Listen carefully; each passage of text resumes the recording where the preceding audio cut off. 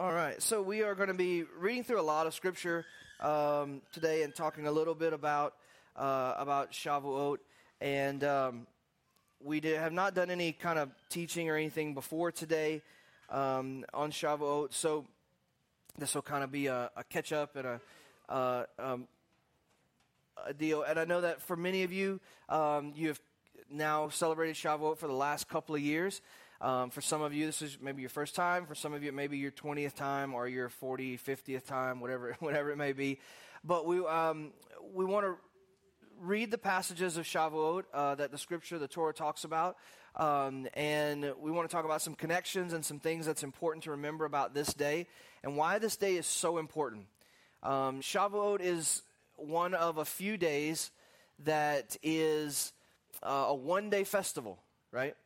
So it's one of those days where if you don't know it's coming, you're going to miss it. And if you're not focused on it, it'll come and it'll pass you by super quick, and you go like, oh, well, I guess I missed it. Or for some people, in the keeping of the Torah and celebrating the feast, we really can treat it a lot like we used to treat Christmas and Easter in a good way. Like you might be in church every Sunday, might not, but you're definitely going to be there for Christmas and Easter, right? Those are the sacred times. Those are the hot spots, I like to call them, right, throughout the year. And in the Torah, we can have a tendency to treat certain of the festivals the same way, right? So we have we have kind of the big 2 or 3, right, which are Passover. Everybody wants to get together for Passover, right? For our Passover Seder, we have like 80, 100 people. Everybody wants to celebrate Passover. And then the Feast of Unleavened Bread, some do, some don't, not a big deal, whatever.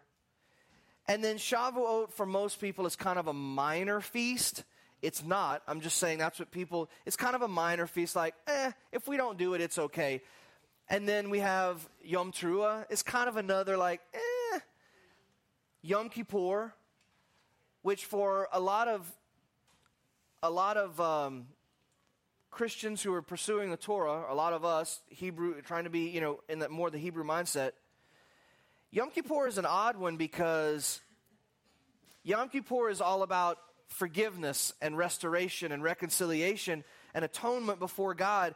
And we have this hang up of like, yeah, but we're already forgiven and we're already restored and we're already reconciled to God. So Yom Kippur is really not for us. And that's a grave mistake because it's even more important for us to celebrate Yom Kippur now than it ever was for the Israelites. And I'll tell you why. Because in the days of the Israelites, in the day of Israel, in the temples and the tabernacles, Yom Kippur was mostly about cleaning the building, right? We've talked about this before. It was about washing the building clean and cleaning God's house, cleaning God's sacred space. And that was every year so that the Shekinah, the presence of God, would continue to dwell among the people of Israel. So that was really important. But today, if we believe our Bible, or we believe the New Testament, we believe Yeshua, today we are the building. And the presence of God, the Shekinah, we believe, lives in us. And let me ask you this. Since you woke up this morning, have you trespassed God's holiness? Maybe not, but maybe so.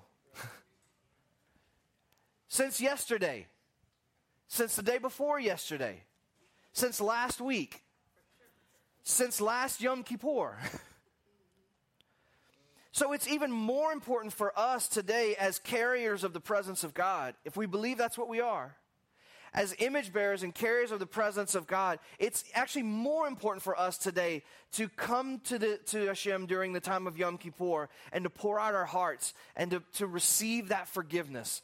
Do we have forgiveness? Yes. As I've said before, just like when your kids mess up, do you ever entertain the thought of not forgiving your kids? Like, nope, I'm just not going to do it. Your 6-year-old, 7-year-old, 10-year-old, 15-year-old messes up. We want to forgive as parents. We want to get to a place where we can forgive. And that's the heart of God. Forgiveness is a given, but should not be taken for granted. we should still come and approach and ask. And so Yom Kippur seems to some like a minor thing because we already have forgiveness, but it indeed is very, very important. And then the other big one, of course, is Sukkot, which we were talking about, right? So we have, in the Jewish world, you have Pesach and Yom Kippur that are the two highlights.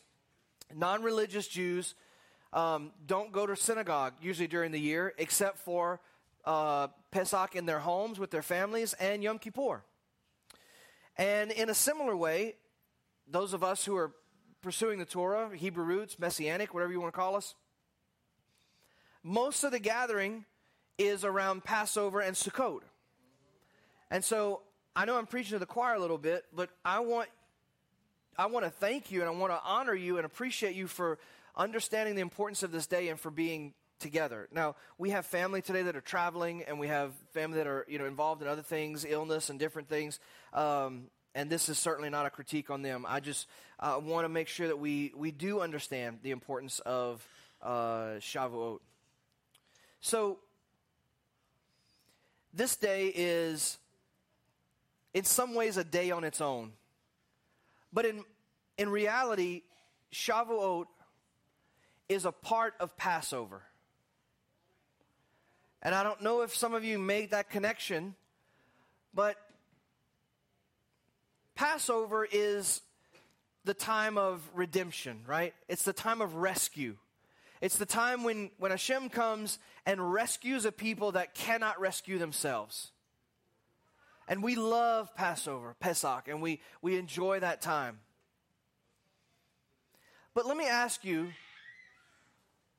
what good is a rescue without a rebuilding and a direction? What good is, we have these statistics, a couple of which are very, very sad. We know that the recidivism rate of people who go to prison, on average, across all spectrums, is high. Somebody gets involved in a life of crime, bad decisions, whatever, they go to prison. The majority of people, especially who commit violent crimes, come out of jail and go back into crime. Recidivism. It's a sad statistic. People have been delivered, let go, freed from prison, and yet they go back to what they know. They go back to what's easy. They go back to what's comfortable, what's familiar. There's no new direction. There's no rebuilding towards a new future. And I would dare say there's no hope for anything different. Another troubling, I don't know about statistic, but phenomenon is when active duty military, and we have active duty military here, so you guys can talk about this better than I can, but you hear stories all the time about how hard it is for active duty military to find civilian jobs whenever they transition, when they retire and get out of the military. And this idea, not that the military is bondage, which I don't know, you guys might think, but that's not for me to say. But this idea of transitioning from one status in life to a different status, transitions are good. Moving from season to season is good. Let's talk about another experience that we have. How many of you in here have been empty nesters before, right? You've had kids grown and gone. You transition. I'm not saying having kids is a bondage either, but it's a transitionary time from one period of time, one season to another, right? Again, I'll let you decide that yourselves. It's a transition period of time from one time, and transition can be hard without direction, right? We still have a long way before we're empty nesters, but I know from just, friends and talking to folks and being around people and my own parents, that when your home is full of life and full of activity and schedule and you complain about it as a parent, right? We got to run them to soccer, and we got to run them to this, and got to run them to that, and got to do this, and need money for this, and we complain as parents about how kids cost so much and they keep us busy and they blah blah blah and whatever, and we don't have any time and yada yada yada and all that stuff, and then one day they're gone. And all of a sudden, you're not spending all that money. You're not running the roads all the time. You're not busy, go everywhere. But also, the house is really quiet. And the toys that you tripped over at one point that you griped about, now you wish you could trip over them again. And this transitionary time, these times of transition are always so important that we handle them correctly and that we have what we need to handle them correctly. So as slaves in Egypt, the children of Israel get delivered. Woo! Everybody's stoked. They get delivered with mighty plagues and miracles, and the hand of God moves mightily, and they walk through the Red Sea on dry ground as a sign of mikvah and a sign of washing and cleansing. And they come out on the other side, and God destroys their enemies, and they walk into the desert.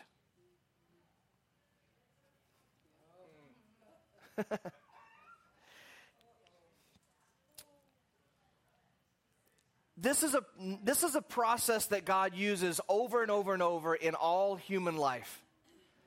And yet it's not one that we ever expect. Right?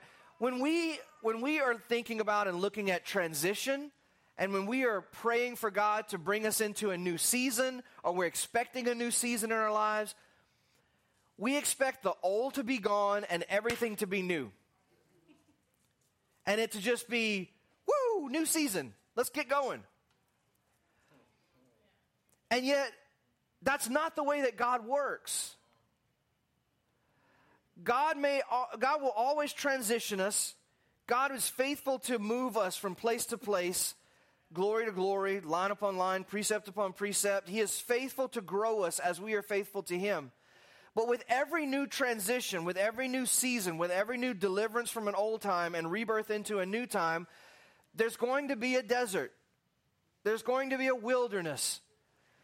If you're changing jobs and changing careers, it's exciting and it's fun.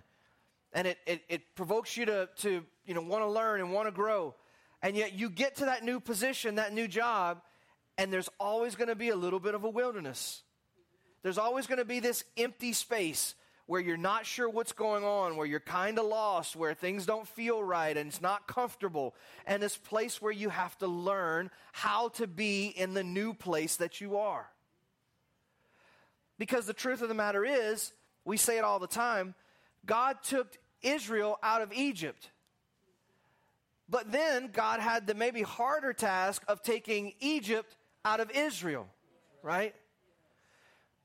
And what we can't do, and what sometimes torpedoes the new season that God brings us into, is that we want to be in a new season, but we want to be the way we were in the old season in the new season. And life doesn't work that way. You can't put new wine or old wine in new wineskins. How does that go? New wine in old wineskins. Thank you. And what happens when you put new wine in old wineskins is that it breaks the skins. And if we just want to be the same people we've been, but we just want things around us to change and call that a new season, then we are going to spoil the new season. Does that make sense? So we have this phenomenon that is an ancient thing that happened with Egypt and Israel, but it's applicable today. And what we have to have for our new seasons, our new transitions, our rebirth, our restoration, our redemption, what we have to have is a different set of expectations and a different way of understanding life and where we are. So let's get going and let's read through these passages. We're going to start in the book of Exodus, and there's a bunch. I don't have the chapter and verse up there. If you want to read along, Kyle, what is that chapter and verse? 19, yeah. Exodus 19, verse 1, if you want to read along, it's also on the screen. It says, in the 3rd month after Bnei Israel had gone out of the land of Egypt, that same day they arrived in the wilderness of Sinai.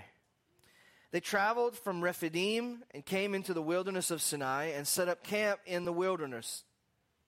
Israel camped there right in front of the mountain. Moshe went up to God, and Adonai called to him from the mountain, saying, say this to the house of Yaakov and tell Bnei Israel, you have seen what I did to the Egyptians and how I carried you on eagle's wings and brought you to myself. Now then, if you listen closely to my voice and keep my covenant, then you will be my own treasure from among all people, for all the earth is mine. So when we read this, I want you to picture this. When we draw the circles, right, and we talk about the radial Kedusha, the radial holiness, all the earth is Hashem's. Let's not get it twisted. All the earth, meaning all people as well, are God's. They belong to God. They were created by God in His image for His image bearing, right? However, God has this one people that is going to be responsible for carrying out His mitzvot, His commandments. Verse 6, so as for you, you will be to me a kingdom of Kohanim, of priests, and a holy nation. These are the words which you are to speak to Bnei Israel. I know this doesn't need to be said in this setting, but I want to say it anyway.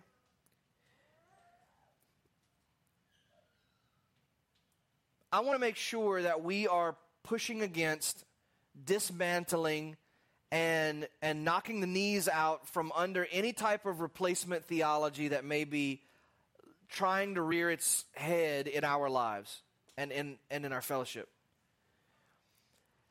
All of creation belongs to Hashem. All people and all nations. If we believe Genesis 1, not as a science book, but as a poetic understanding, a poetic narrative of how God is the creator, then we understand that God created all people. All people are have His fingerprint in some way or another. You may have this side, I may have this side, some people may have this part. We all have a part of God's fingerprint on our lives. We are all His image bearers. Yes, even the criminals and even the people that we deem as evil, they were all created in God's image. Wrestle with that. I don't know.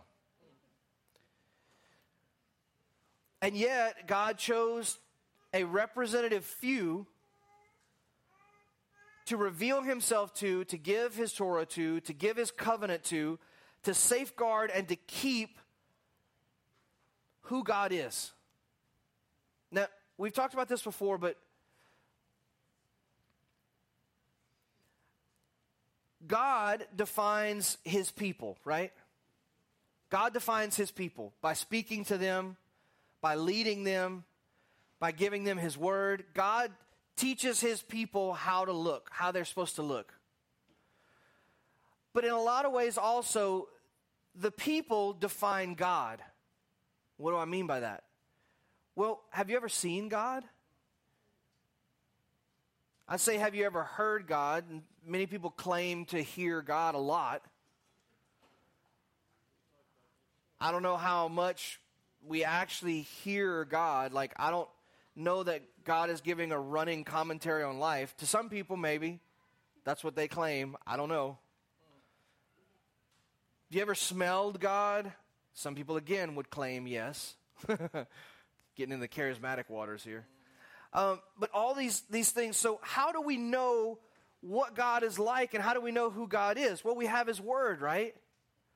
Great. How clear is the Bible always about who God is and how God deals with people? How clear is it? Like mud, right?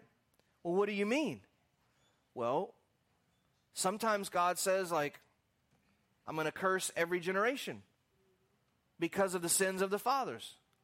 And then sometimes the Bible says, no, it doesn't work like that at all. I'm looking at you, Ezekiel. In one chapter, He says, no, the father, if he's righteous, will be blessed. If the son then is evil, he will be cursed. If his son then turns to righteousness, he will be blessed. Every generation is responsible. So which one is it? Right? And I'm not bringing that up because I'm going to solve the issue this morning. I'm just saying that we have His Word, and we think, well, like, the God's Word is His answer book. I'm going to step on some toes, but I'm going to wait a little bit before I do that. So then, what does the Word look like? What does God look like through His Word? The point I'm trying to get is that it comes down to the fact that we need people, you and us, humans, who are His image bearers, who actually live out His Word so that we know what God looks like. Does that make sense? We say God is kind, and I love the Amidah. It talks about God's kindness so much. We know that God is kind. That's wonderful. What does godly kindness look like if we're not kind to one another? You see what I mean? So yes, God defines the people, but the people in turn define what God looks like to each other. Israel is the one that was given that job in the beginning, right? Israel, the Jewish people, were given that job to safeguard and protect the things that help us to understand who God is and what God looks like. Israel is still that people. And I don't want any of us to get it twisted. Yes, we have salvation and redemption through Yeshua. Yes, we are a part of God's family through Yeshua, through the faithfulness of God, through the redemption of the blood and the cross and all of those beautiful things. We are a part of God's family. But we're not all the older brother. We're not all the Bechor, the firstborn. However, we have a lot of arrogance. We have a lot of, well, I've got the Spirit and I've been reading the Bible for 6 months, and so I'm going to come in and tell everybody how it works. And that's just not how we treat the Jews. That's how you ever in church and a new believer, you get a new believer and somebody gets saved and baptized and they're all excited and all of a sudden they want to teach Sunday school, they want to be, whatever, like, dude, you've been reading the Bible for 2 weeks. Pump the brakes. You don't even know where you are in this whole thing yet, right? Y'all had those experiences? Now, how do you think the Jewish people feel whenever some, I'm going to say this, Kunas from South Louisiana that grew up on shrimp and crawfish all of a sudden finds the Torah? And after reading the Torah for about 6 weeks, now all of a sudden we want to correct all the stuff the Jews are doing wrong.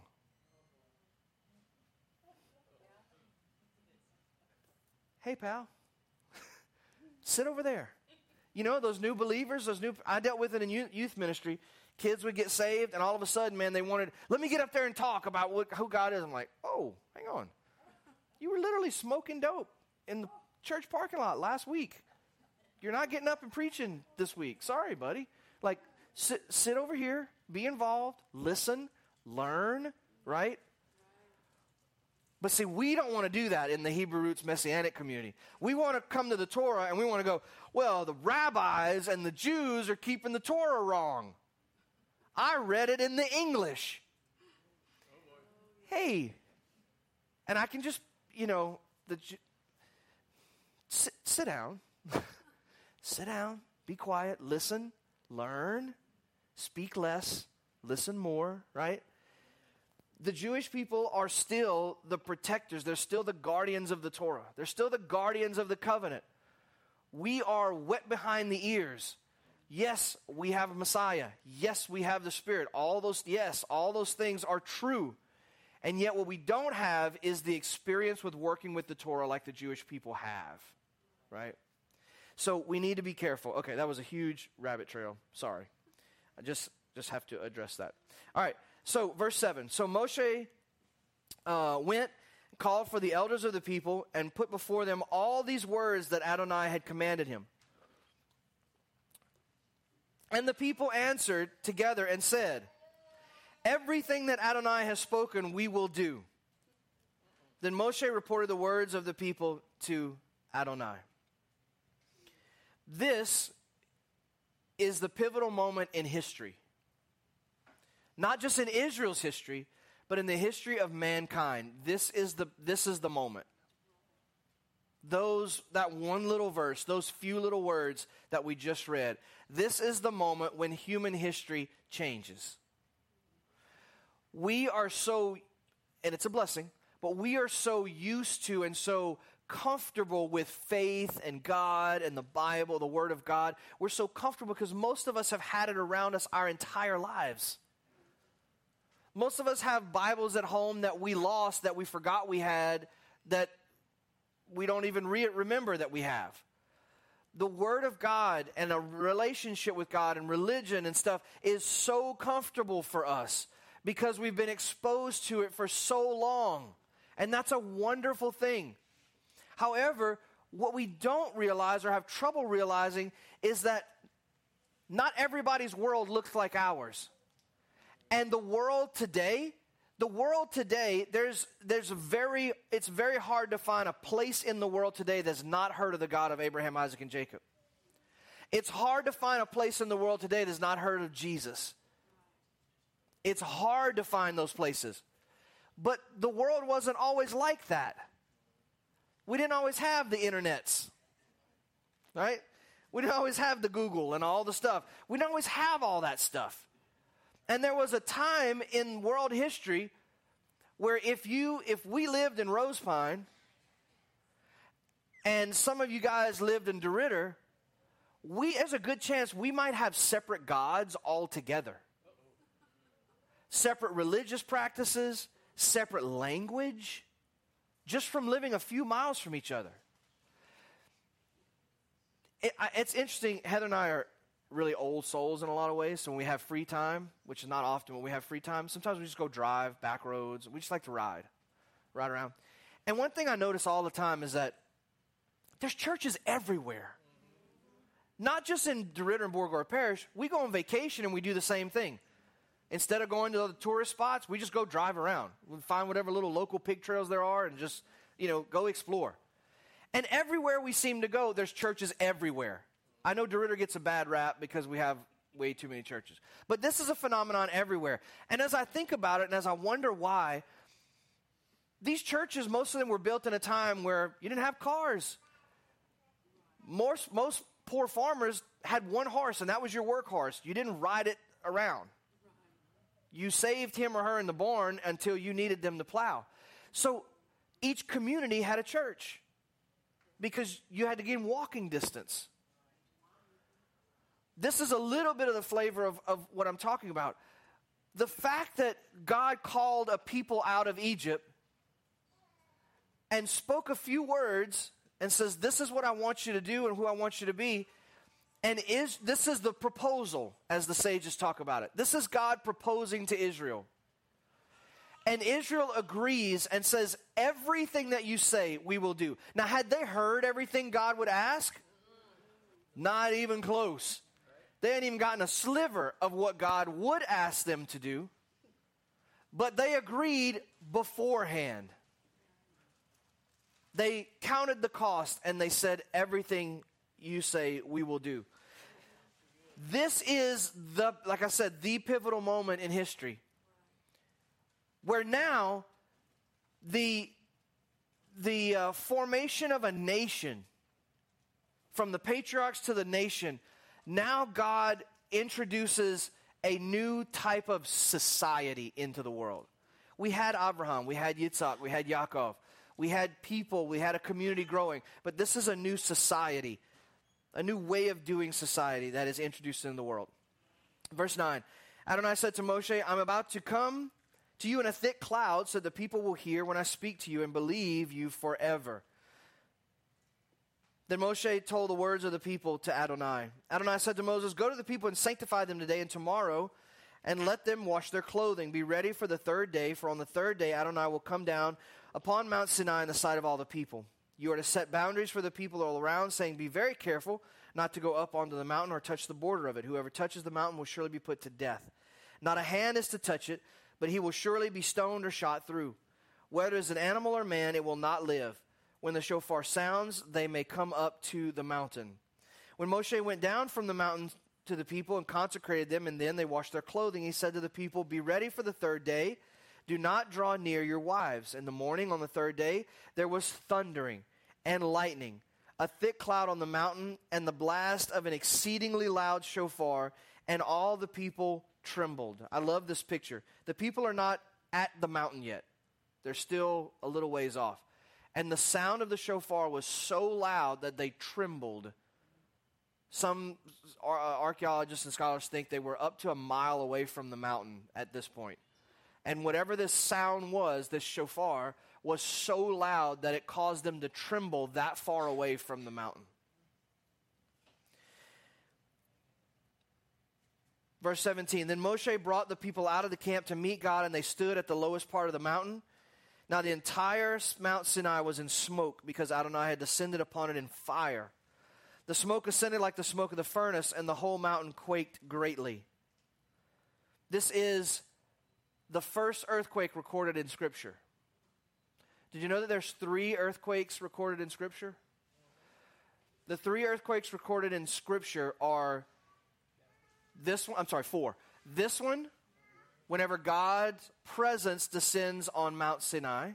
This is the first earthquake. The second earthquake is whenever God's presence comes into the tabernacle. The Shekinah comes and dwells in the earth, in the tabernacle is the second one. The third one is under King Uzziah, when King Uzziah goes in to offer incense in the temple. He's not authorized to because he's not a Kohen. He goes in and the presence of God leaves the earth from the temple. So the first earthquake, God's presence sits on Mount Sinai, the earth quakes. Second earthquake, God's presence comes and actually fills the tabernacle. Third earthquake, God's presence leaves the earth after Uzziah. Do you know what the last one is? When the presence of God, Shekinah, returns with the Messiah at the end of days. Pretty cool. All right. Verse 19. So the mountain quaked greatly, the people were trembling, a lot of trembling going on. Verse 19, and the sound of the shofar grew louder and louder. Moshe spoke, and God answered him with a thunderous sound. And Adonai came down onto Mount Sinai at the top of the mountain. Adonai called to Moses to the top of the mountain, so Moshe went up. By the way, just as an aside, can you imagine being the people? You're already scared to death because this rocky mountain is on fire. Smoke, thunder, lightning. You hear this train a-coming. Shofar, horns. Never mind. Sorry. You hear this sound that's so loud that it's causing you to tremble, and God says, oh, come closer. And so you approach closer, and he's already warned you that anybody that touches the mountain is going to be shot or stoned, because this is Sinai. This is the place where the burning bush was earlier that Moshe ran into, right? This is a holy place. And so this teaches us a really important lesson, and something that I've been really guilty of because I tend to be a worshiper and tend to be more emotional in the way I connect with God. Even the songs that we sing, I kind of struggle with nowadays, because this idea that, like, well, I can just jump up in Daddy God's lap and, like, he can just hold me. And the thing about that Israel teaches us that God married Israel at Mount Sinai. Israel became God's loyal wife, or what would hope to be loyal wife. And even in that intimate relationship, in that intimate setting, God said, don't come too close or you'll die. So it's this weird paradox, right? It's this weird paradox where God marries Israel. He rescues them. He betroths himself to them. He loves them. He delivers them. All of these beautiful, intimate, relational kind of pictures. God does all these things with Israel, but when it comes time for God to descend upon the mountain, he says, don't come too close or you're going to die. What we've done typically in Christianity is we've gotten really good at living in the world of God loves us, he protects us, he wants to be faithful to us and to dwell in our lives, and we've gotten really good at practicing that part. We haven't gotten so good at God is still holy. And there are some places that you and I can't go. Well, I'm just going to go boldly into the throne room. That's fine. Go boldly into the throne room and you'll die. I'm sorry. That's just the way it is. Well, when the temple's rebuilt, I can't wait to go worship in the temple. No. And we don't like that. We don't like that there are parts of God and parts of the whole God thing that we are not allowed to be privy to. How dare we? Who do we think we are? This is God's betrothed nation. From all nations, this is God's betrothed, the nation that he chose. And he still says, I love you. You're my people. You're the apple of my eye. But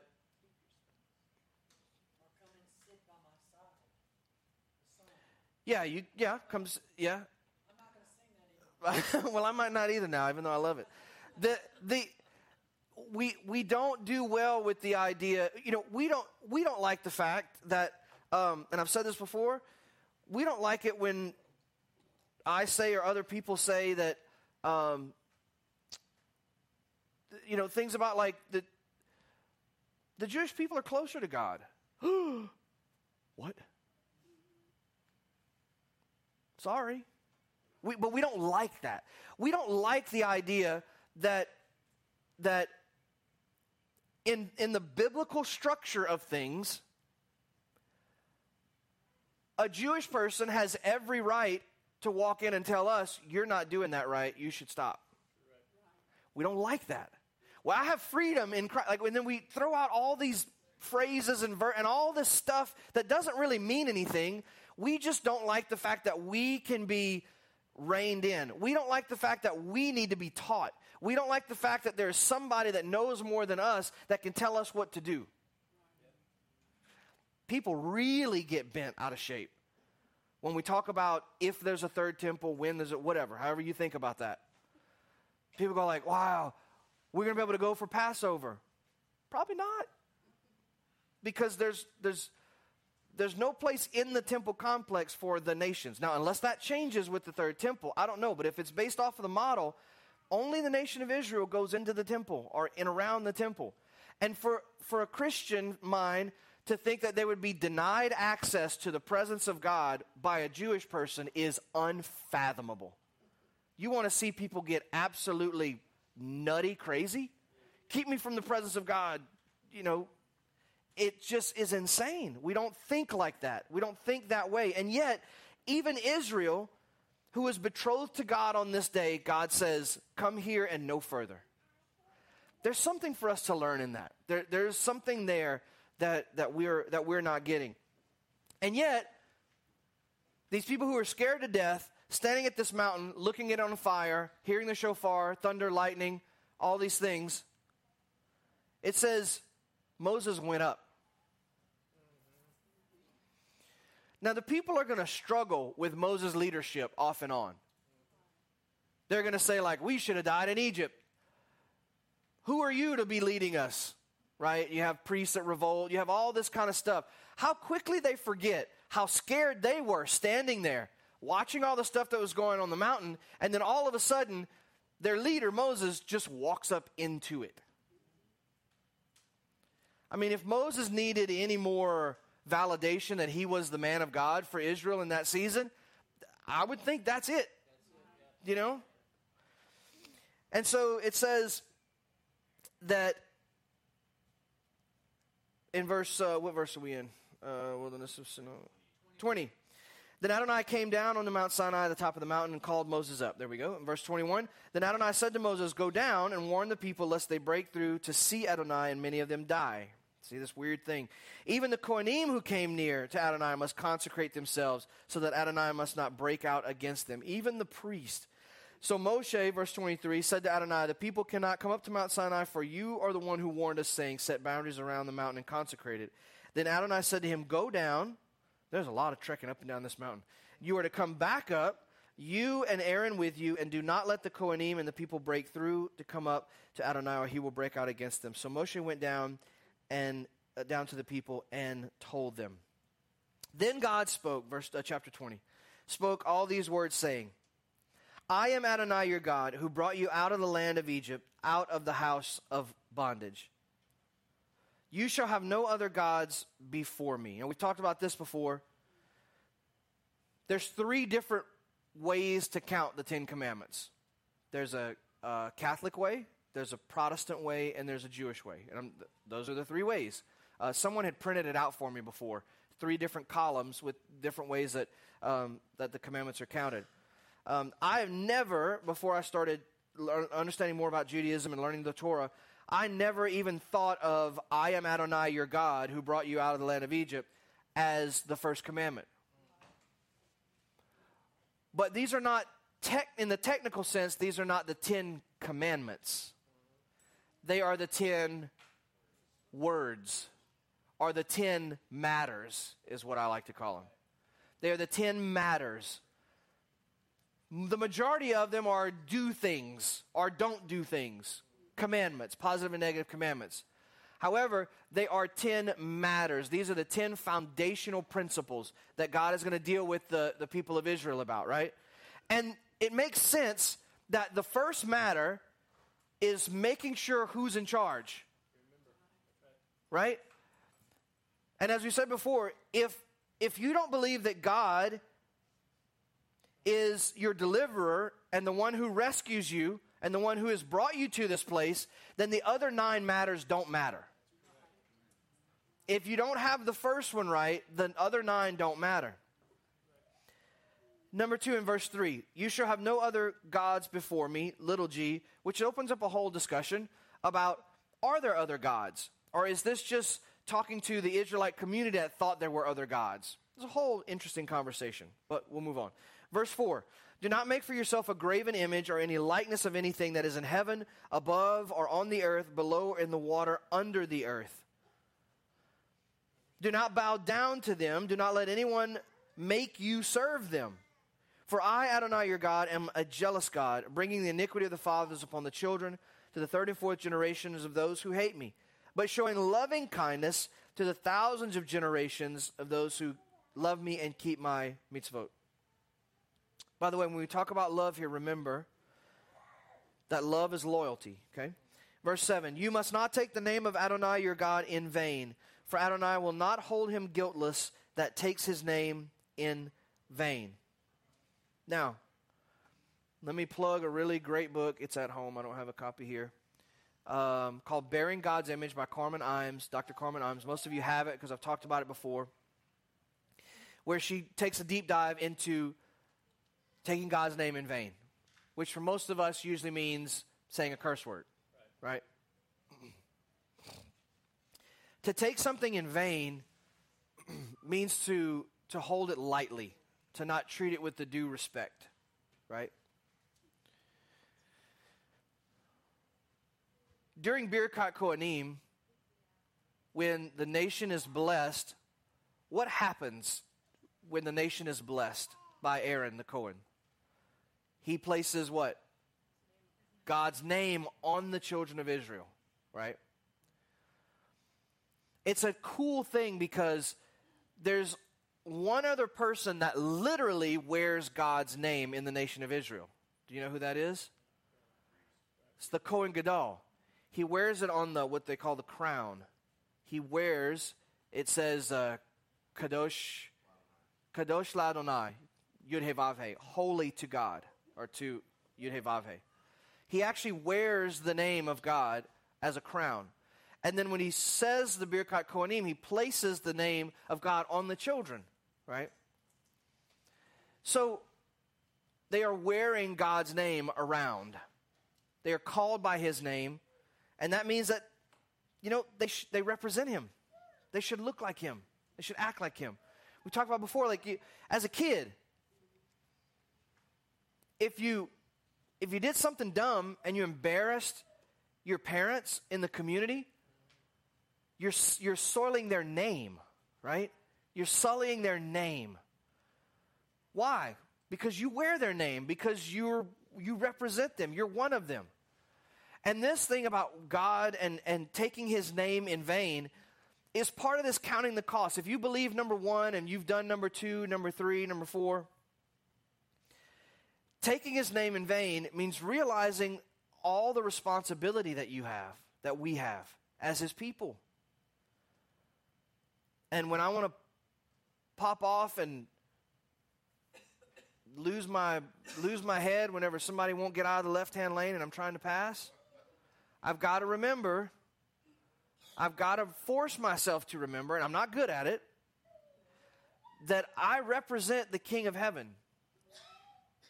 when there's a situation that I don't like and I don't have to deal with it and I'm frustrated or whatever, or if I'm at home with my kids or with Heather or whatever, I've always got to remember and remind myself that I wear the name of the King of heaven. And that is not something I can take vainly. It's a heavy thing. I shouldn't treat it as light and as not important. The name of God, as we've talked about before, embodies not only the 4 letters of his name, but it embodies his character, his authority, his personality, his reputation. That gets really important when we get to the book of Acts. And there's a tie between this commandment and the book of Acts that we'll get to before we're done. Verse number 8. Remember Yom Shabbat, Sabbath day, to keep it holy. You are to work 6 days and do all your work. But the 7th day is a Shabbat to Adonai your God. In it you shall not do any work, not you, and your son, your daughter, your male, your female, your male servant, your female servant, your cattle, nor the outsider that is within your gates. I love the way this says this. Work 6 days and do all your work. Now, some of us have too much work to do in 6 days. Some of us, we couldn't get to it if we did it all. But I love again, we focus on the 7th day, the part of the commandment. We don't focus enough on the 6 days part of the commandment. It actually says twice, work 6 days and do all your work. Verse 11, for in 6 days Adonai made the heaven and the earth, the sea, and all that is in them, and rested on the 7th. Thus Adonai blessed Yom HaShabbat, the Sabbath day, and made it holy. Honor your father and mother so that your days may be long on the land which Adonai your God has given you. Do not murder. Do not commit adultery. Do not steal. Do not bear false witness against your neighbor. Do not covet your neighbor's house, your neighbor's wife, his maidservant, manservant, ox, donkey, or anything that is your neighbor's.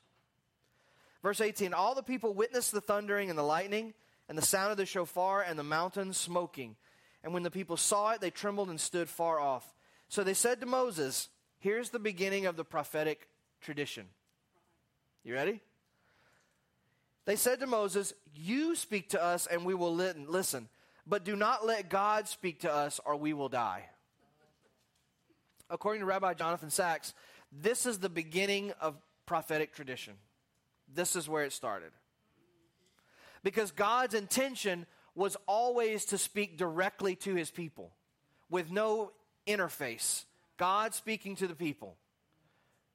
That was the intention. He told Moses, hey, I'm going to come down in a cloud and speak with you so that the people can hear me. Right? The people chose and said, time out. You go talk to God. And then come down and tell us what he said. But if we listen to him directly, we're going to die. And so it says, Moses said to the people, do not be afraid, for God has come to test you so that you may, fear may be in you so that you do not sin. The people stood far off while Moses drew near to the thick darkness where God was. Then Adonai said to Moses, say this to Bnei Israel, you yourselves have seen that I spoke to you from heaven. Do not make gods of silver alongside me, and do not make gods of gold for yourself. You are to make an altar of earth for me, and there you will sacrifice your burnt offerings and fellowship offerings, your sheep and your cattle. In every place I cause my name to be mentioned, I will come to you and bless you. My name to be mentioned or remembered. When you make for me an altar of stones, do not build it from cut stone or use a tool on it. You will have profaned it. Nor will you go up to my altar on steps so that your nakedness would not be uncovered while on it. So, there we have the day of Shavuot and the giving of the commandments. Now, I started by asking the question, what good is rescuing? What good is redemption if there is no direction afterwards? If there's no rebuilding, if there's no teaching, if there's no nothing. So, what we say is that God took Israel out of Egypt, but God had to take Egypt out of Israel. This is where that begins. We've talked about adoption before. And I know that some of you have been involved in adoption. So again, this is another area where you can speak to this much better than I can. But I have this thing about adoption that I've thought about for a long time. And let's just say you have a young person, a child, a kid, who is, through no fault of their own, making some bad decisions. Their parents have left them, they're in foster care, they're out on the street, they're whatever. And a stable family, mom and dad, maybe some other kids, stable home, healthy home, adopts that child. Once the paperwork is signed, the fees are paid, everything is done, that child is legally a part of that new family. Legally. That means that they enjoy all of the legal protections, all of the benefits that comes with having that family's last name. Right. But that's just one level of adoption. For that kid, they may be legally adopted. They may even have taken the new family's last name. However, they do not enjoy the fullness of being a part of that family until they start obeying the rules of the house and learning the culture of that home. Does that make sense? This is where Israel is in the wilderness. God has rescued them and delivered them. But they're Egyptian by all accounts. They know the stories of their heritage. They know Abraham, Yitzhak, and Yaakov. They know Joseph, and they know why they're there. But they don't have a real nationality, an identity as the people of God. They're slaves. They have no value except what Pharaoh gives to them. So when they come out, they've been, let's talk about adopted. They've been adopted. Legally, they're God. When they said, everything you say, we will do, they're God's legally, bang, they're done. That is a binding covenant, right? They agreed. But what is God going to do next? He's going to give them instructions, and it's God's way of saying, okay, if you're going to live in my house, you're going to have to live by my rules, right? Israel, in my opinion, never really gets its communal head around what it means to be the people of God. In the sense that they never really move into the house and really understand what God is trying to teach them. There are some high points. There are definitely some low points. Eventually they get exiled and the whole thing turns upside down. What tragedy is it when a child is adopted into a new home that is healthy and full of love and joy and peace and order? What tragedy is it when that child is rescued from a destructive lifestyle or destructive situation and wears the last name of the new family and is legally theirs, legally protected as theirs, but doesn't submit to the culture of the family and the culture of the house? They never change inside. They never become a part of that family truly. There's always this is not my real family. Even though you wear the name, even though you're legally bound to this family, it can still be like two different families living in one household. And I think that's the struggle that we see with Israel consistently, is that they are legally God's, they married, they're bound to Him, and yet they always have this tendency to want other gods, to want idols, to want to go chase after these other things. It's all that old family stuff. It's all that Egypt stuff that they continue to deal with because they got the legal certificate, but they kind of never really moved in full force. I hope that makes sense. Let's go to Acts chapter 2. We had some other passages, but we're going to finish up.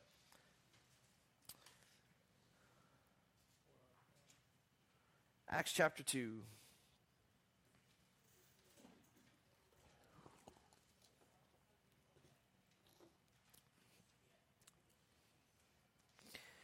So you can't have a Passover without a Shavuot. They are bookends of the same thing.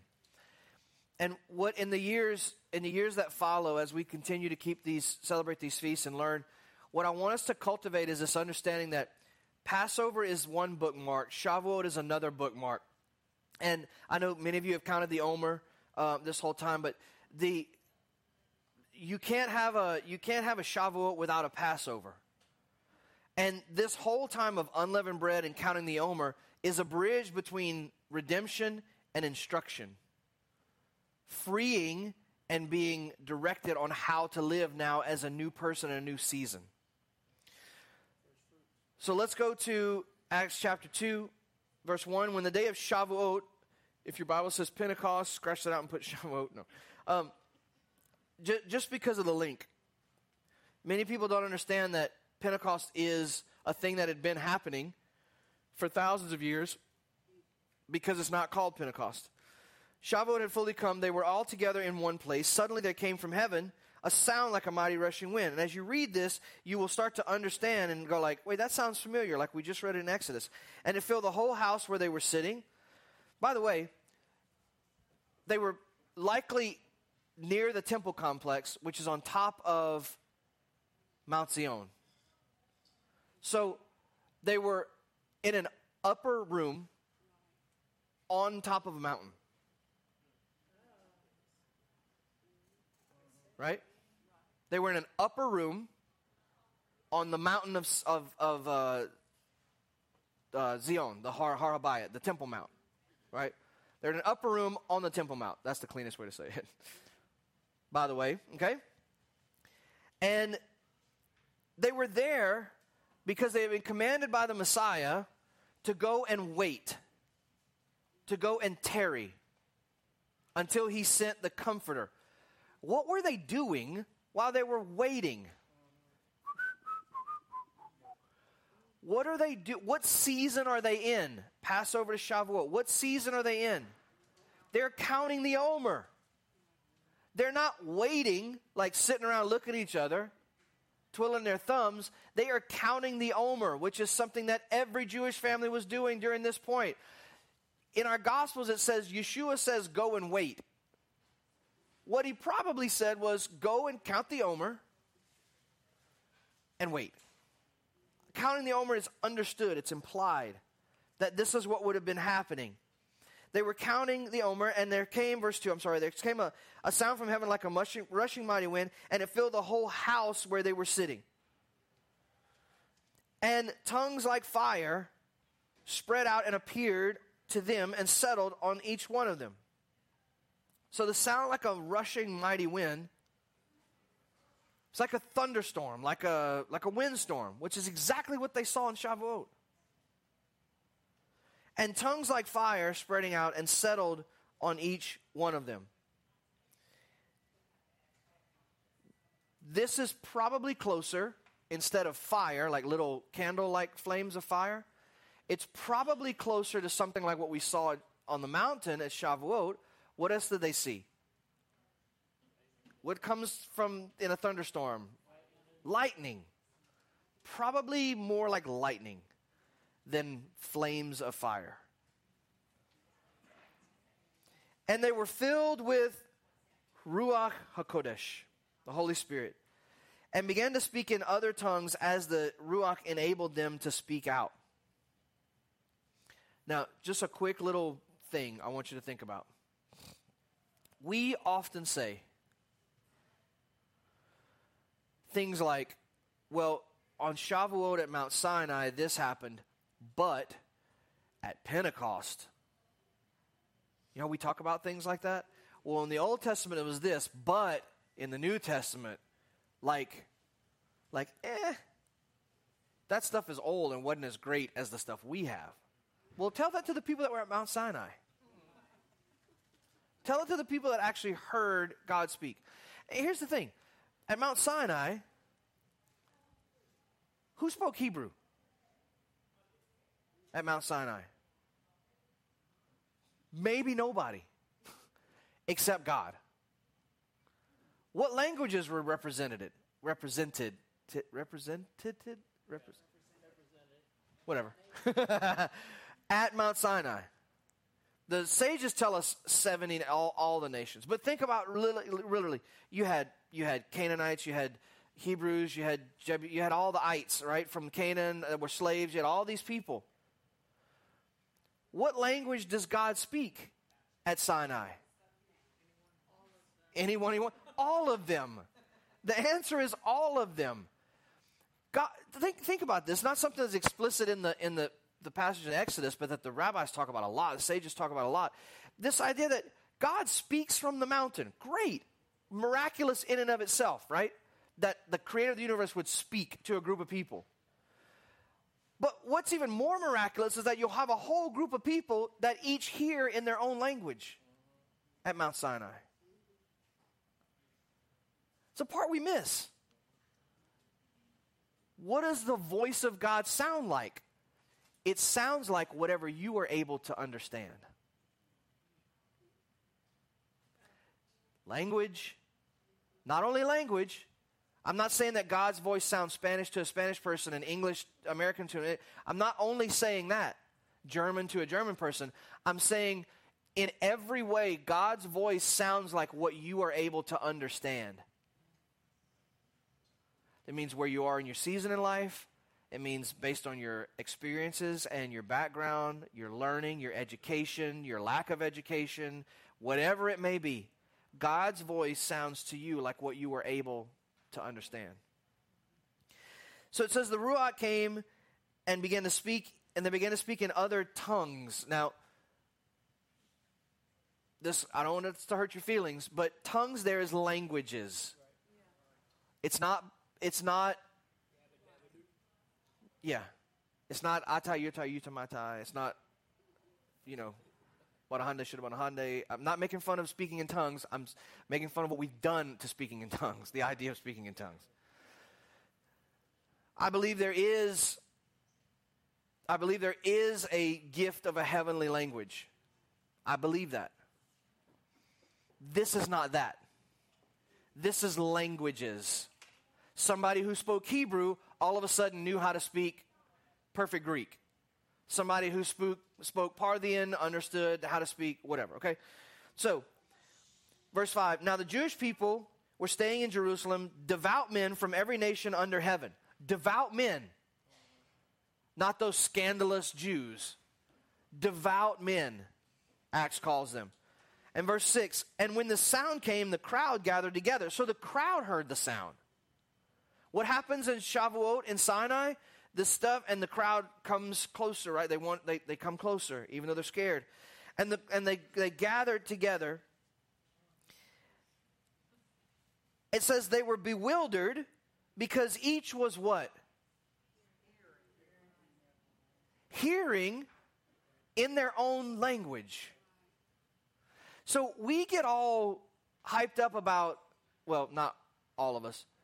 Pentecostals I'm just going to call them out by name.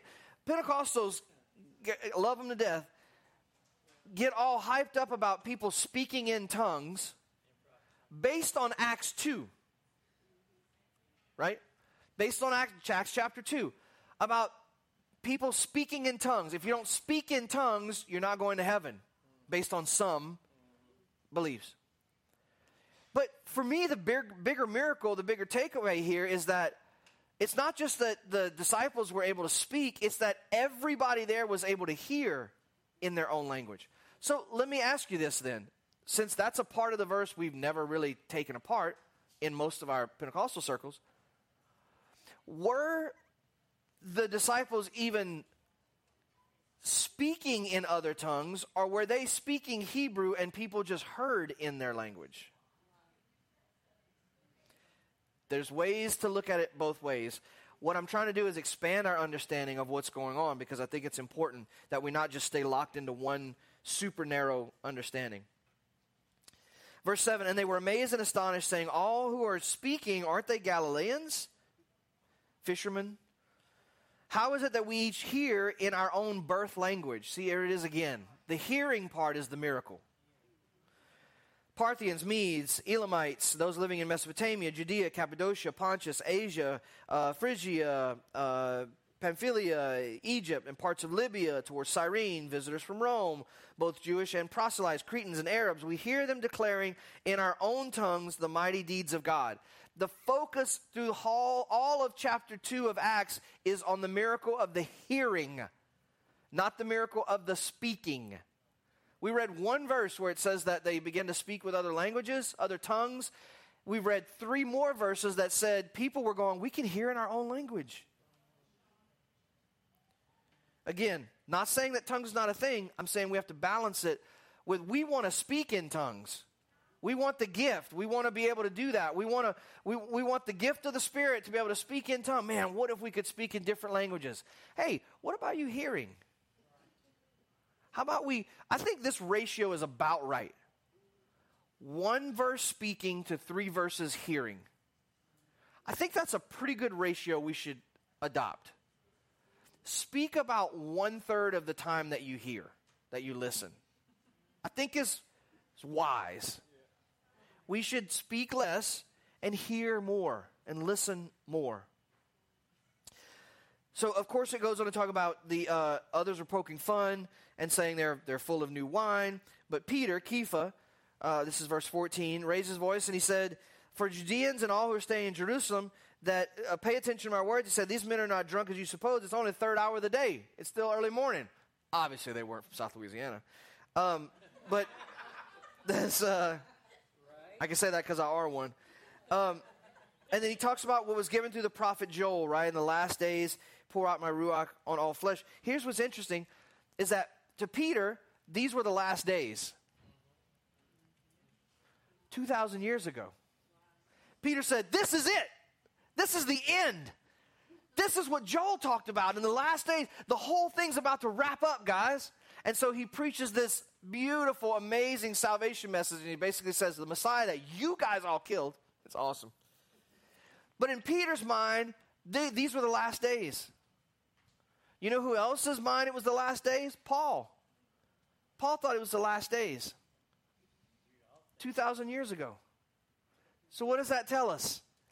When people around you start running around going, it must be the end, it must be the end. Go, yep, it probably is the end to a new beginning. Because this is what history does. It continues to recycle. It continues to cycle over and over and over.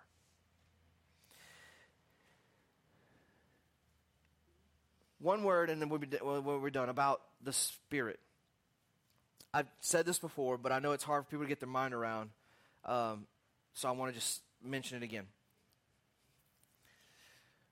For me, the name and the Spirit have become synonymous. Now, I know that from a Trinitarian, if you come from a Trinitarian background, this is going to sound really weird and not right. Are you saying the Holy Spirit's not a person of the Trinity? I'm not getting into that today because we don't have enough time or wine to get into that discussion. In really broad concepts, when we think about someone's name and we think about who they are, right? We think about their aura, their essence, whatever you want to say. When we talk about someone's presence, don't we think about it a lot in the same ways?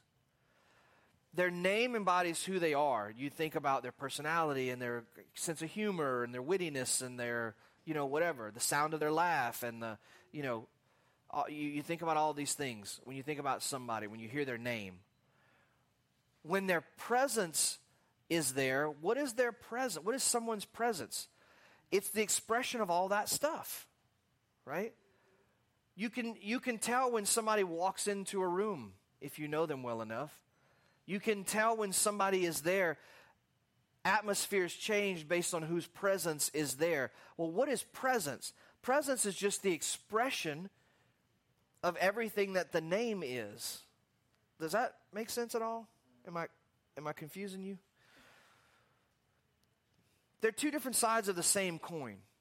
So when God gives the people his name at Sinai in Shavuot originally, God is giving to them the instructions on how to be who he is, be in his likeness, live by his essence.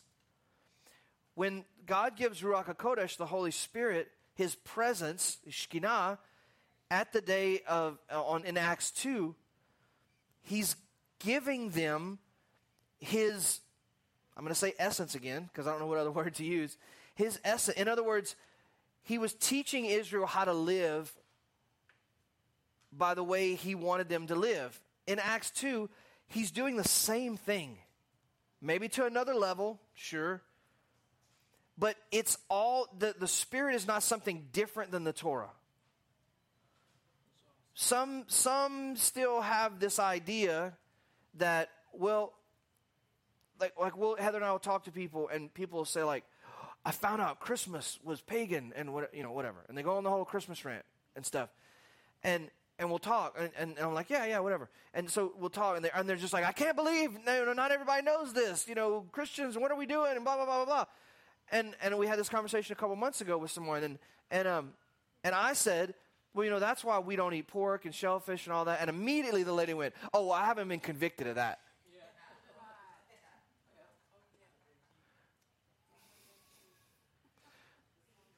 So you don't want to celebrate Christmas because of the stuff you've learned, but the commandment not to sell the feasting commandments and the dietary commandments are right next to each other in Scripture, but that doesn't matter. You have to be convicted first. Right. Here's just another throwaway question: is there such a thing as conviction in the Bible? No. Is that a Baptist thing? I don't know. No, I'm joking. So this idea about the Spirit, the Torah, and the Spirit, they are not separate things. The Spirit won't allow you to do something that's forbidden in the Torah. It doesn't work that way. Oh, but the Spirit showed me. No, that's gas. I'm sorry. If it says it in the Torah, the Spirit's not going to speak against that. If something is speaking against that, it's not the Spirit. Because they are two expressions of God working together to bring about the same result, and that result is that we bear God's image in this world.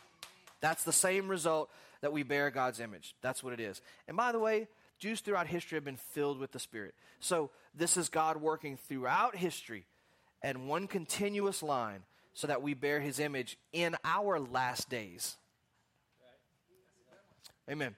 All right, well, thank you guys again for joining us on live stream. I went a little longer than I was supposed to, sorry. We've got stuff to eat. And so I hope you have a wonderful rest of Shavuot. Shavuot Sameach to you guys. Father, we bless you and thank you for our online family that has been with us during this time. Thank you for their commitment and their love towards us and our family. And we thank you, Father, and pray that you bless the rest of their Shavuot, whether they're celebrating together, with family, with friends, maybe even alone today. I pray you comfort and strengthen them as we all look to bear your image better in our last days in our world. We thank you, Father, for all these blessings through Yeshua, our beloved Messiah. Amen and amen. Amen.